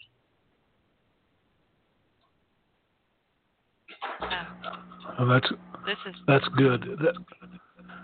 That reminds me of when God, I think it was when God was bringing a plague into the camp because of the sin, and Aaron, who was the high priest, went in to stay. I think it was a plague or some kind of judgment that God was bringing on the people. And in that way, he was trying to stop the judgment from coming and killing so many people. I don't know. Do I have that correct? I'm vaguely familiar with that. Yeah. So it can also be used to hold back God's judgment too, I guess, right? Right. But it's the judgment of God. I read an interesting scripture where God is talking to Joshua, and he says, don't say when you go into the land that it's your righteousness, Joshua. Because of their unrighteousness, you're getting this land. So we have to. We're dealing with the unrighteousness of Satan's kingdom. Now I can show that God has set up judgment for Satan. It's a little known thing that I got shown. It's a very interesting thing. I can share it. If we take the Ark of the Covenant, right? Now, the Ark of the Covenant was to go before Israel over the Jordan. It was actually interesting that the Ark of the Covenant was 2,000 cubits in front of Israel. They were kept 2,000 cubits away from it while it judged the Jordan and parted the waters. Interesting. But inside the Ark of the Covenant, there's something there that I saw that we don't normally see. What was in it? We have the 10 Commandments, right? Mm-hmm. We have the manna, the bowl of manna, and we have Aaron's rod that budded, right? Right. Now all of that is sealed with the mercy of God, the mercy seed, and the blood on top, right? Right. But guess what's in Aaron's rod? Judgment. Judgment the is snake. The snake of Egypt. That's right. The snake is bound in a box with the law and the broken body, the bread, and the snake is bound in that judgment. Now have a look at the guy who tried to put his hand on the ark. He died, and he had a good intention. He didn't want it to fall. That is a judgment box, and that is reserved for Satan. I believe it's a type and shadow of the earth, because Jesus' blood shed on the top of the earth, the mercy of God on the top of the earth. Underneath the earth is hell made for the devil and his angels. So you end up locked in that box. You're locked and bound to the law of God, and you will pay. Yes. Well, we Can just you, Chuck? I just really had want to somebody. add this. I want to add this Okay. before we bring somebody on, and we've got one caller that with a question, but this is just amazing. Brother Peter, please answer this question for the people. How much is the blood of Jesus Christ worth? Oh man, you just asked me the hardest question because I believe it can't be calculated. It was enough to buy the whole universe, including every single planet, the whole known creation, because it's a bloodline. What is the worth of one living soul? What is the worth of an extinct species? He can't have children anymore. His bloodline was made extinct. Didn't he say, when you're resurrected, you're like the angels, you can't have children? It caused a vacuum like space, a vacuum of grace, a vacuum of payback. The blood of Jesus can never be paid for. Never. It's an impossibility, I believe. It may be possible, but I can't see it ever. Because if you take one person that could live forever, how much are they worth? I could describe it like this. You know, we've got Monsanto and we've got GM wheat, and it's infertile. But when say they succeeded in making all the wheat in the world infertile, but my grandfather saved one grain in a jar, and it came out that we had this one grain in our family of wheat, and the government came, and it's the one world government say, and they came and they took that wheat and they crushed it to make bread and to see what it was. Now it can't be planted. And it turns out that it was illegal. And we go to court, and the court says, you stole the wheat, pay compensation. How much is that one grain of wheat worth? They couldn't pay it. It's incalculable. It's incalculable. Right. And in this way, Jesus is the bread of life. He's one grain of wheat without the curse of death, crushed.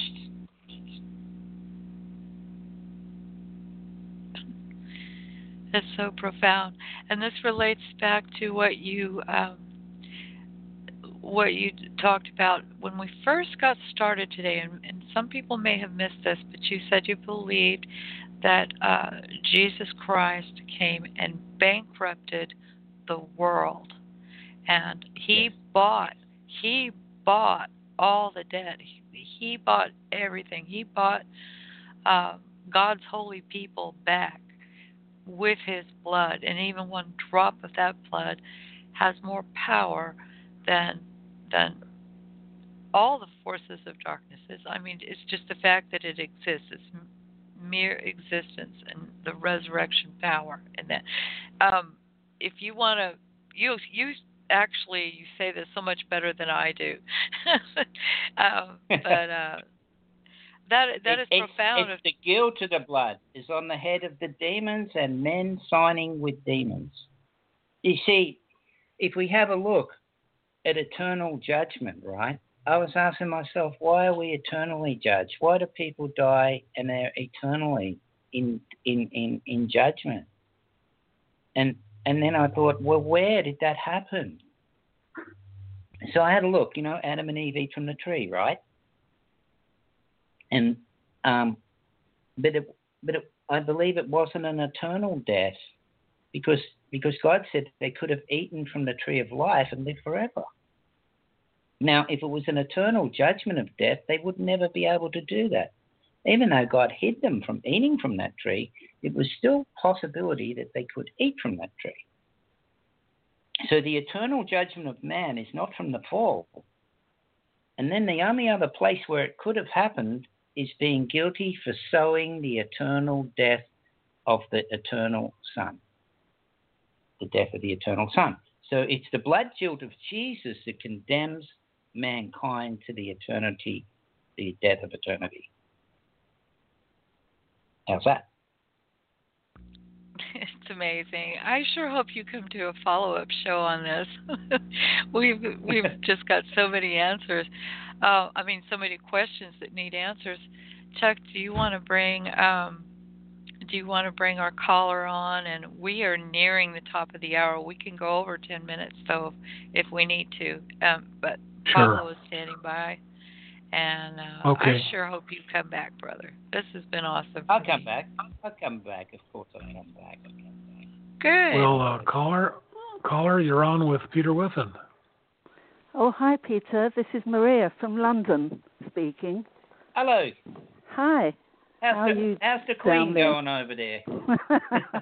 She's still alive. She's still alive? Oh, yeah. Yes. She ain't never going to die. Yeah, I wish she'd... just barely. I wish she'd honour her oath of her coronation and protect the gospel, but that's another point. Yeah, that's a whole another teaching, I should imagine. Exactly. But what it was, first of all, was one sister's been asking about oaths. She didn't quite understand and wanted to know if can one remit somebody else's, from what I understand from the question, is can somebody else, like, say, for example, me, can I remit somebody else's oaths with via their sins, giving, their sins to God? Can I intercede for them? Would it still be held in their account? I think they're kings of their own life, and a king must remit his own oath, but yes. we still can intercede. And the intercession puts to sleep the evil spirits, which we have full dominion over, but I don't believe we have dominion over others. So we have dominion over evil spirits to get them to be quiet so that the person can see. Okay.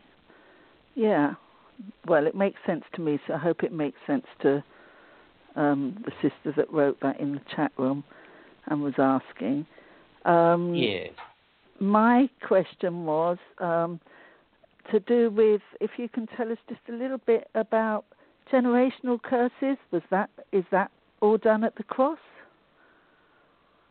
That's a good question to bring up, and that's something that's interesting because we have the prayers to break generational curses.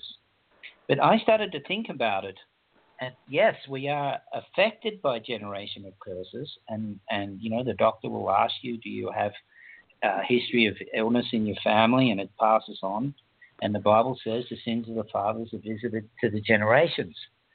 But the interesting thing, I believe, is God repairs this curse by being born again.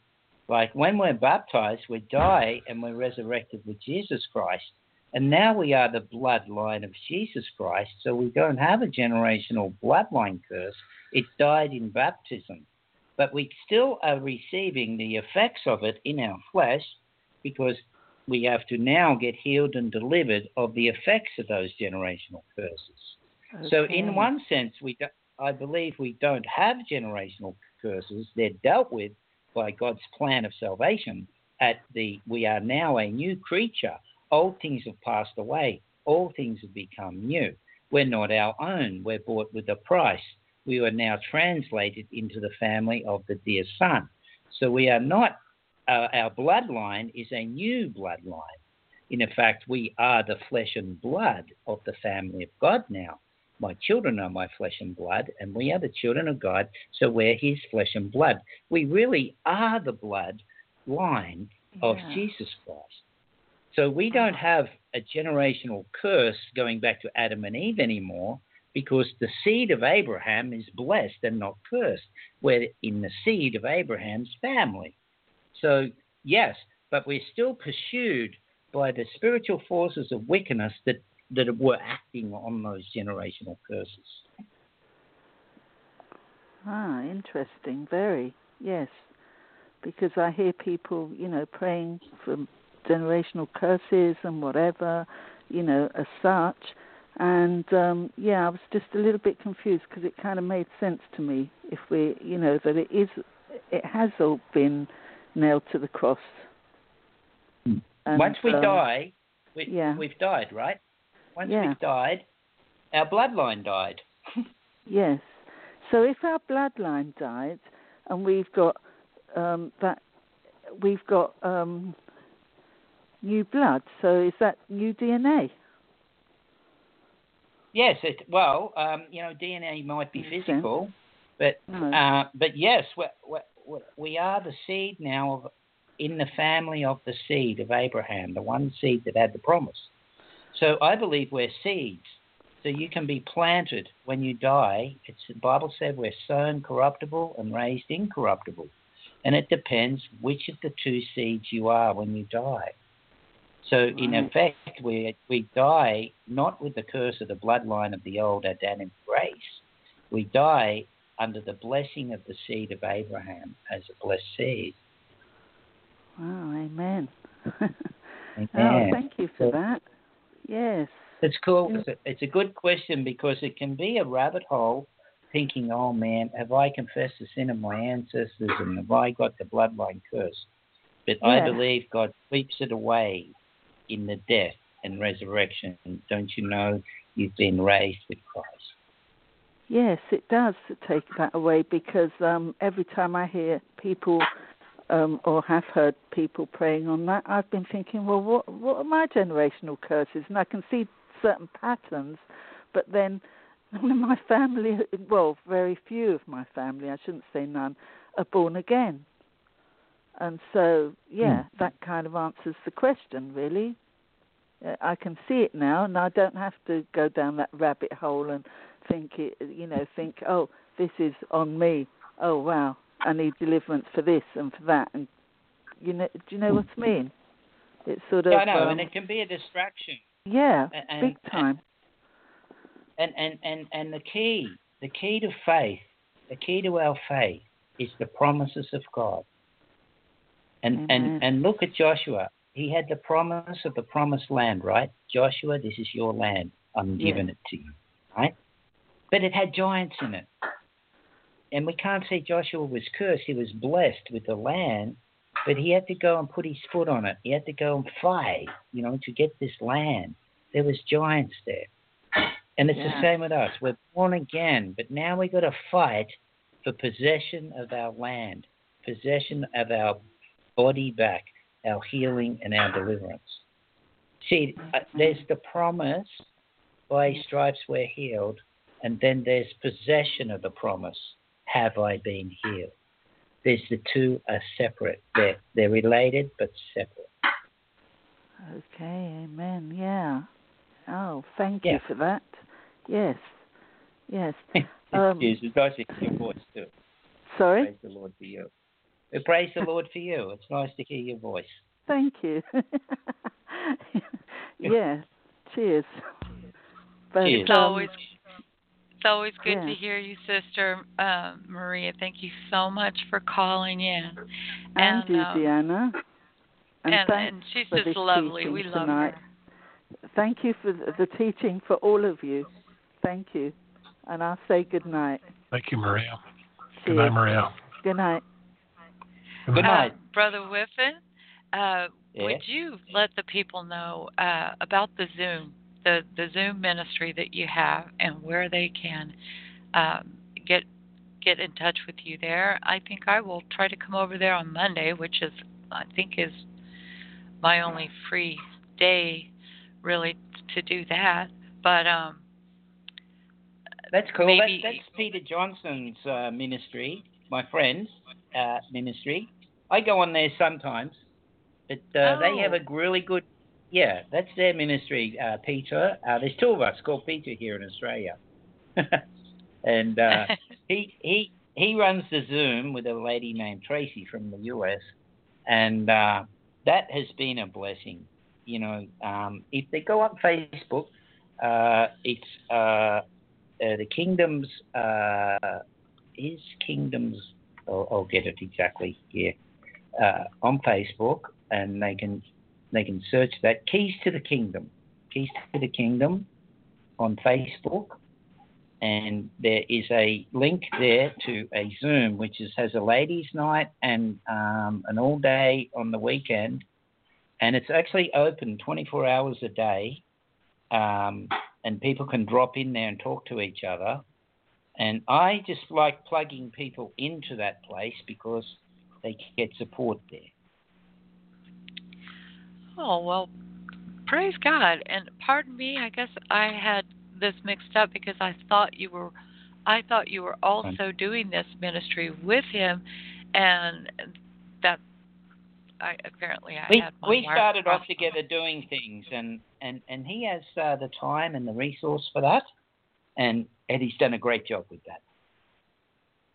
Amen. Amen. Yeah. One last thing, I wanted to ask you how you would appropriate the renunciation or the deliverance from unholy oaths that our fathers have spoken. For instance, masonry. Sure. And parental dedications, like you get some Hindus that dedicate their babies and all sorts of things. So you hand up. You say, God, I give to you all the oaths over my life made by me, knowingly and unknowingly, and all people in authority over me. I ask you to take them, and I hand them to you, and ask you to forgive them for me. That's all.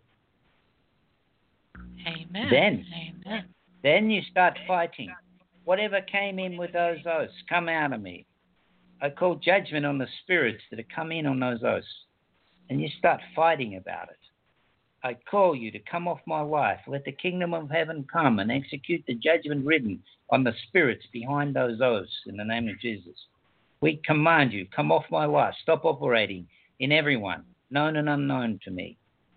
Start calling God's fire. Start calling, it says where Israel is cleansed by the spirit of burning and the spirit of judgment. I call the spirit of God's burning and the spirit of God's judgment to come and save me. See? That's calling the kingdom to come. Our faith is to be in God's kingdom that he sends because it's his good pleasure to send us the kingdom. That's where our faith has to be. And you can call deliverance of your life. You can call amazing things through the weapon of our warfare, which is the finger of God. Jesus said, I'll cast out devils with the finger of God. That's the kingdom of God. And we call it in. You can call it in on unforgiveness. You can call it in on anything. That God, make me into the person you wanted me to be. Cleanse me from the unrighteous spirits. Let me be filled with love, joy, peace, soundness of mind, all the fullness, all the blessing that you want me to be. I want you. I ask to be appointed to know. I receive the love of the truth. I want to be restored. Let me be restored. And then go on a fasting, 1 or 2 days a week. Do a fasting and call those types of prayers in. By the way, my booklet, Deliverance at the Table, is free. It's on my website, hiskingdomstable.com. And anybody wants it there to download a PDF, it's free. If anybody wants prayer, just contact me. Facebook, Peter Whiffin, WHIFFIN on Facebook. I'm happy to pray. I don't charge any money. It's all free. It's my gift to you and to Jesus to help people. So it's all there. If you want to, I pray for you personally and help you if I can. Okay. What is the? You gave it, and I didn't write it down in time. What is the website where we can order that book with the names? Oh, or the translations of them. That's website is the name is namesamplificationbible.com. I'll put it in the Skype for you as well, if you like. Now, namesamplificationbible.com, and it says an order link there to buy pre-order, and I haven't worked out the shipping yet. But people are pre-ordering, then we get them in, and we work out the shipping from there. For the US, I'm thinking of bulk shipping them and then separate posting them. And because I'd like to get a copy of it. I live up here in Alaska, and I imagine the shipping will be out of this world. Could be. Trying to get it up here. Yeah. Because sometimes I go to order stuff.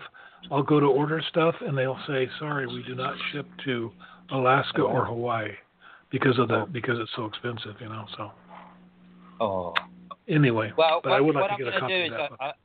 I got some friends in America. I might send a bulk shipment to them, and then they'll post them, locally, and I think that'll cut the shipping right down. And so we're just going to organise that. The printing's about 4 weeks away. I'm starting to check now. It's checking out very nicely. I'm really pleased with it, and it's pretty amazing. So yeah, sure. I'm happy to sign a copy for anybody who buys them. The first ones too, if they wish, and I can autograph that copy, and might be a collector one later. Me. Sure. I've got my hand up. I've got my hand up. Me, yeah. Yes, and with that, I want to just speak to get one more nugget in here. One of the things that we do in intercession and helping and praying for other people is interceding at the throne room. In other words, asking the Lord God, after renouncing and after repentance and covering all that ground, asking the Lord God to judge a thing, judge the matter, and place a seal upon it. And we seal by the blood of Jesus. That is our inheritance, I guess, as you would say. So bind, loose, and seal. And sometimes when you have a really, really difficult, tough case, going to the throne room of God and asking for Him to judge a matter, and asking Jesus to intercede for us, and asking for favor, asking for the Lord to rule in our favor, because that accuser of the brethren is always accusing at the throne room of God, and we've got to fight back with our intercessor, And I just wonder what you think about that, and if this can be is this applicable also with the removal of curses and oaths, as you see it from what you have researched? Okay, what we've got is the court case is over. Praise God. The God of this world is judged. Now, the accuser of the brethren is cast down. He has to shut his mouth now on the family of Jesus Christ, because he's got to pay for the crucifixion. Now, there's an interesting passage that I could share out of Jeremiah, which really points to it. It talks about Judah when he went into captivity, and we're from the tribe of Judah, right? So it says in verse 31, and it came to pass, Jeremiah 52, verse 31. It came to pass in the 7th and 13th year of the captivity of Jehoiakim, the king of Judah, in the 25th month and the 5 and 25th day of the month, that the evil Merdach, the king of Babylon, in the first year of his reign, lifted up the head of Jehoiakim, king of Judah, and brought him forth out of prison, and spoke kindly unto him, and set his throne above the throne with the kings that were with him in Babylon, and changed his prison garments, and he did continually eat bread before him all the days of his life, And for his diet there was a continual diet given him of the king of Babylon every day, a portion until the day of his death, all the days of his life. I believe that God, when we pray, makes Satan bless us. It rubs his nose right in it. So the courtroom is in us. The fullness of the Godhead is in us. The table of the Lord is in the kingdom, and the kingdom is in us. And we can order that. And yes, that is right, but it is not a court case as such. It is an executing of the judgment that's already been passed. The case is closed. Amen. All right. My view. Thank you for that. Thank you for that. Thank you. I Yeah, hate how to let good's you that? go. I just hate to let you Yes. go. Can we all just, grab onto Peter Whiffin's leg and beg him, no, don't go. No, it's been wonderful. It's been wonderful, and we just thank have you to. very much for being kind. Praise the Lord. Hey, for being kind to And Yeah, that was me and Deanna clapping. We do appreciate it. We do appreciate your coming. Just amazing, and we will have you back on again. Whatever I can do to help, Oh, sure. Oh, yes. Yeah. So Praise the Lord. so with that, we're going to say good night, and thank you again, Peter, for being with us and for everything that you've shared, and we will have you back again. So right now, we're going to end the program on prophetic message, and we're going over to Witness Project, and Pablo will be coming on and teaching. So we thank everybody for being with us tonight, and especially Peter, and we hope you have a great weekend and enjoy the teaching by Pablo. So with that, we will say good night. Good night, Peter.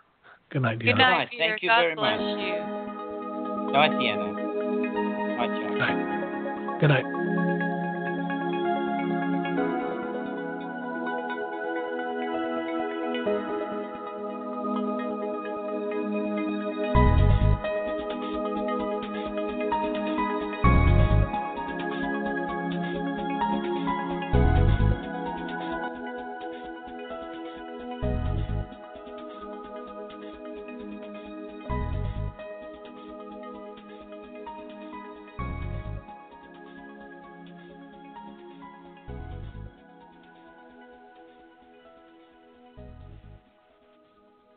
All right. Up next, as Chuck